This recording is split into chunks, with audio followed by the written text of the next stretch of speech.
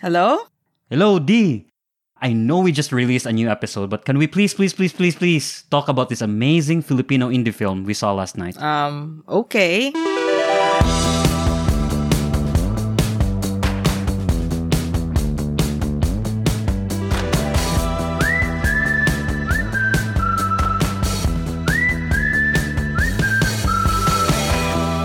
So yesterday I had back-to-back calls for our podcast episode when all of a sudden my high school schoolmate, Kathleen, messaged me that there's an ongoing Tokyo International Film Festival and there's a Filipino film in the roster. Oh, Do you recall if we had something similar in Singapore before? I personally was not involved in something like this, so I don't really know. When I mentioned it to Monmon, I told her that, the cast is Paolo Avellino. Do you know He him? sounds familiar. I think I've heard his name before, yeah. Yeah, so her face kind of changed to that dreamy face.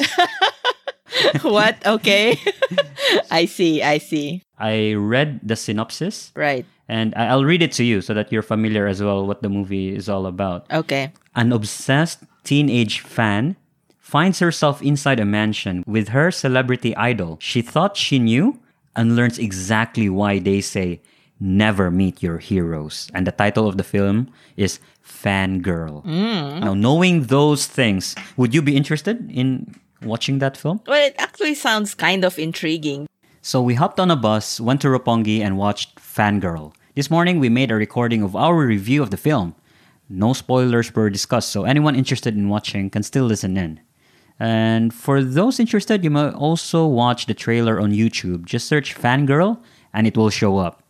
Anyways, here's my conversation with Kathleen and Monmon. Today, I have two extra special guests. My dear friend from high school, Kathleen, and my lovely wife, Monmon. Yesterday, we saw the film Fangirl, and immediately right after, they became fangirls, and I became an official fanboy of Fangirl as well. So let's start with you, Kath. First of all, how Sure. are you doing today? Did you sleep well last night after watching the movie? Of course I did. It was wonderful. And we had Cinnabon after that. So yeah.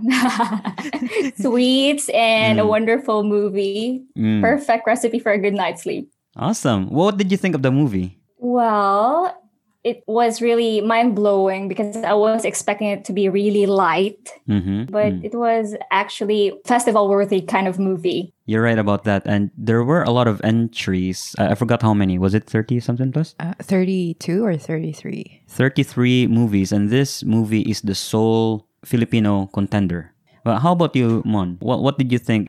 Well, considering that there's been a few of good indie films in the Philippines, so I've had like a very high expectations on this. Oh. Because like lately, most of the conventional Filipino movies that we see is kind of like very meh. And to the point that you don't really want to support it, even though you love the actors or the actresses in the movie. But this one is like one of those very unconventional indie films. Gotcha. Yeah. To you, Kath, what kind of message did the movie convey to you as a person? In the movie, not just a Filipino, but as a fangirl myself, I would have to say, I have to reassess my attachments.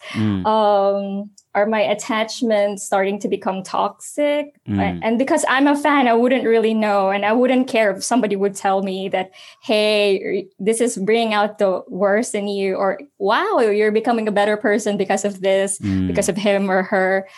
But really, something we have to thoroughly think about. Cool. How about you, Monmon? Yeah, so the takeaway that I got from the movie was on like different perspectives. Because like if you're a fan of someone, you always wear goggles around like this person that you idolize. So in my perspective, I'm recently a fan of like Korean shows. So I have like a specific Korean actor that I really like. His name is Kim Soo-yeon. Okay. Should I be worried? No, of course not. Okay. He's in Korea. Okay. I know for sure I know he's a good-looking guy. He is. You married me, so I know you have good taste. Okay, tell me more about Kim Soo-yeon. Yeah, because I always have like an image of him like a very good boyish kind of look. Mm-hmm. Because I'm into like boy next door kind of look. Mm-hmm. So if I might see him in person, that's how I'm gonna see him. Like he is always a good boy, Yeah. a good guy. Yeah. On the flip side, he doesn't know me, so Yeah. he'll just pass by me. Gotcha. So there is a big disparity between your perspective to Kim Soo-yeon versus how he would kind of perceive you. It's on a Right. totally different league and level. How about you, Kath? Do you have that similar experience? You mentioned you were a fangirl. To whom are you a Yeah. fangirl to? But I've always known it's just a harmless crush and it's kind of impossible. I had a huge crush on Orlando Bloom. Ooh. Then he married Miranda Kerr. And then? And then now Katy Perry. I'm still updated. Wait, so he got divorced and then moved on to Katy Perry. Right. Gotcha. So what's stopping him of doing it again and then dumping Katy Perry over you? There's still hope, right? There's no kid. Oh, okay. Sorry. There's now a kid, right? Okay. Because if we make a movie out of that, then that becomes a traditional, conventional Filipino movie, right? You being the homewrecker. So let's not do that. Cool. So how would you characterize you meeting Orlando Bloom in person? I was 16 then. I would imagine he would be so kind to the fans. Must I wear my LOTR Fellowship of the Ring shirt? I still should. have it at home. Yeah. He'd probably notice me and sign it. But I also have some local idols, and I've seen myself really crying and my friends ashamed of me, and you wouldn't really expect who.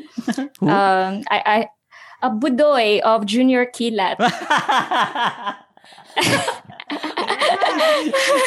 Wait, hold on. Remind me. Budoy of Junior Kilat. What was his number one idol? Yes. M16. Ako si M16 at your service. At your service by. Aduna And po you're ako'y really anak. wearing goggles on this guy. Wait, to each his own, right? Mhm. To you, I assume it's the humor of Budoy, right? I also find him quite an authentic artist. So yeah, he's a friend of a friend who's into painting, and he passed by Ayala and he talked to my friend, and my friend noticed that I was shaking, and somehow he remembered that Kat has a crush on him. So hey Budoy, come here, and I was like hi, and I was crying. What? And somebody took a video. Okay, you should share that video to us right now or after this call. Okay, so this dynamic is very good because Monmon's perspective is more of the boy next door look, right? It's even the opposite, wherein you don't appeal to the physical appearance, but the sincerity of that person. Yes. Sticking to his own principles and perhaps Right. the humor as well.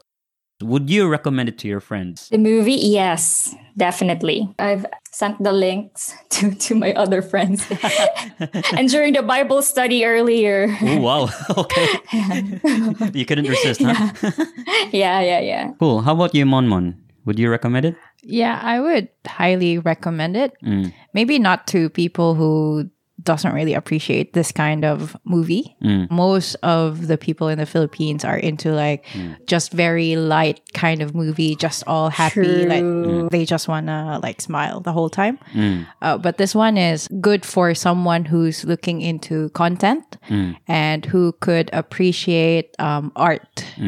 Yeah. And the people who are behind this, first of all, they are Filipinos, and us OFWs who are living abroad, we are suckers for anything and anyone who would remind us of home, be it in the items that we buy or in the experiences that we encounter. And in this case, being in a movie house in front of us, our own culture, and to kind of share that along with non-Filipinos in a cinema. It's just surreal, right? The audience. We did see genuine reactions from the crowd, and I can see that most of them, 99% of the crowd, were non-Filipinos. We talked about how the translations were done, and they've really spent time and effort on creating translations that were smart. So say, for example, if I were to ask you, Kath, in Tagalog, ABS-CBN o GMA. Now, if you're a robot, if you're a computer, how would you translate that to English? I'm a bad robot. ABS-CBN or GMA. Right? Exactly. or. So that's the literal meaning. But in the movie, they just translated it to which network. And that's because non-Filipinos wouldn't really care ABS-CBN or GMA. They wouldn't understand what those are. But because the translator is so smart to have considered cultural context outside of the Philippines that they wouldn't understand ABS-CBN nor GMA. So instead of saying all those in literal translation, they just said which network. And to me, the message that we are trying to conveys seamlessly, without that cultural barrier of not knowing our own inside jokes or our own inside mnemonics. So, and I would also say that it's quite relevant today because yes. with the rise of K-pop idols, I think fangirls or fanboys can really relate to this. Gotcha. In terms of how they're feeling. Fandoms of something and someone, it's not new. I can clearly recall growing up in the 90s, I was a big fan of Thalia and their Mexican novela, right? Marimar, Polgoso, and all of those. And it's a testament that us Filipinos, we've been growing up as fans. It's just that because content is easily available, it's somehow got exponentially increased. And unfortunately, we can't talk a lot of details in this conversation. Yes, of course. Otherwise, it's spoilery. Most Philippine films, they would only focus on one social issue and then sensationalize. Right. But the reality of it is, it's usually a combination of several other issues. And the risk of doing that is the film would become very long, very confusing, very multidimensional. And maybe a perfect example would be a recent movie that we both saw, and that's the Tenet, right? There's a lot of things going on in the movie that it's so hard to connect scenes. And while I was watching the movie, my brain is still trying to figure out the mechanics, like what happened 5 minutes ago, and then I'm not enjoying the film that's right in front of me. Yeah, there's a lot of jokes that I saw on the internet about that. Like a guy went to the toilet, and when he came back, he asked his friend, "So, what did I miss?" And the guy said, "Honestly, I have no idea." And that's very true. That's what I feel as well. Like I've been sitting on this movie for an hour and I still have no clue what I'm watching. And that's because you're right. It takes a lot of brain capacity to process the movie, and it turns out to be, very stressful. It's as if you're like sitting down on an exam. Yeah. Okay. So this fangirl is not like that, but it's also not. It's not fluffy though, right? No, it's not fluffy as well. So okay.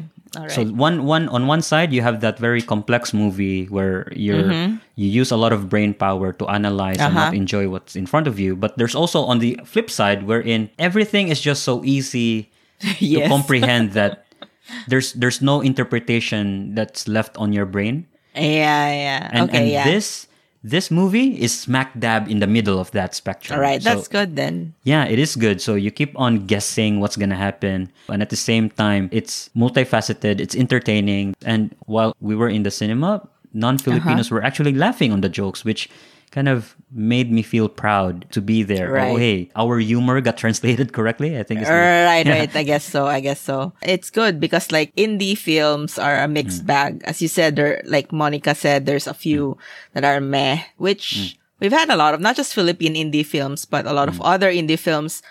There's a huge risk when you watch them because a lot of them, at the end of it, you're like, what the hell was that about? Like, I just wasted 2 hours of my life, and for what? For some artistic thing that didn't even make any sense at all, just for the sake of telling a story, but it's not really relevant. But it's good that this one, as you said, is relevant. Then it would be good for people to watch them because there are, after all, a lot of indie films that are also really, really good, right? Not just Filipino ones, but international ones as well. I guess for Filipino films, the indie films that I would remember that struck a chord, but that was a love story. The one that was set in Japan. I can't remember the title of that film. Was it Kita an old Kita? one? No, it's Kita Kita. Yes. Yeah, that's an indie film, and it actually was a really nice one, right? I mean, it's a rom-com, so it's a bit cliche in that aspect, but the way they told the story was not a typical Filipino way of telling it, so I enjoyed that. And well, that's all I remember for the indie films. Cool. So now that after we've talked about this, are you now convinced to watch this movie? If I see it, I don't know if it's gonna show in Hong Kong, so maybe, or if it's on Netflix or somewhere that's easy to reach it, I would definitely be curious enough to watch it for sure. Yes. Awesome. Yes. So the reason why we're doing this special episode as well is we want to invite our kababayans in Japan. Fangirl only has one more schedule left, and it will be on Thursday, Right. November the 5th, 10:20 a.m. For Filipinos in Japan who wish to support our contender for the film fest, please spend some time, go to Roppongi, 10:20 a.m. Fangirl will be showing for one last time, and it costs 1,600 yen for adults, and for students 1,100 yen. But let me tell you, it's all worth it. I hope you watch it, and if you do, and if you have feedback and comments, please let us know through our website, bananaqpodcast.com. Yeah, and I guess if you want to discuss the movie with someone, because always when you watch a really nice film, you want to discuss it with someone, right? So obviously you can email. I wouldn't be able to discuss that with you, but Ray will for sure reply to you on that, right? Yeah, and if you need help going to Roppongi for some reason, you got amnesia and you don't know how to get there, please let me know. I'll be more than willing to help you as well. Okay, sure. Okay, I guess that's it then. Thank you. Bye.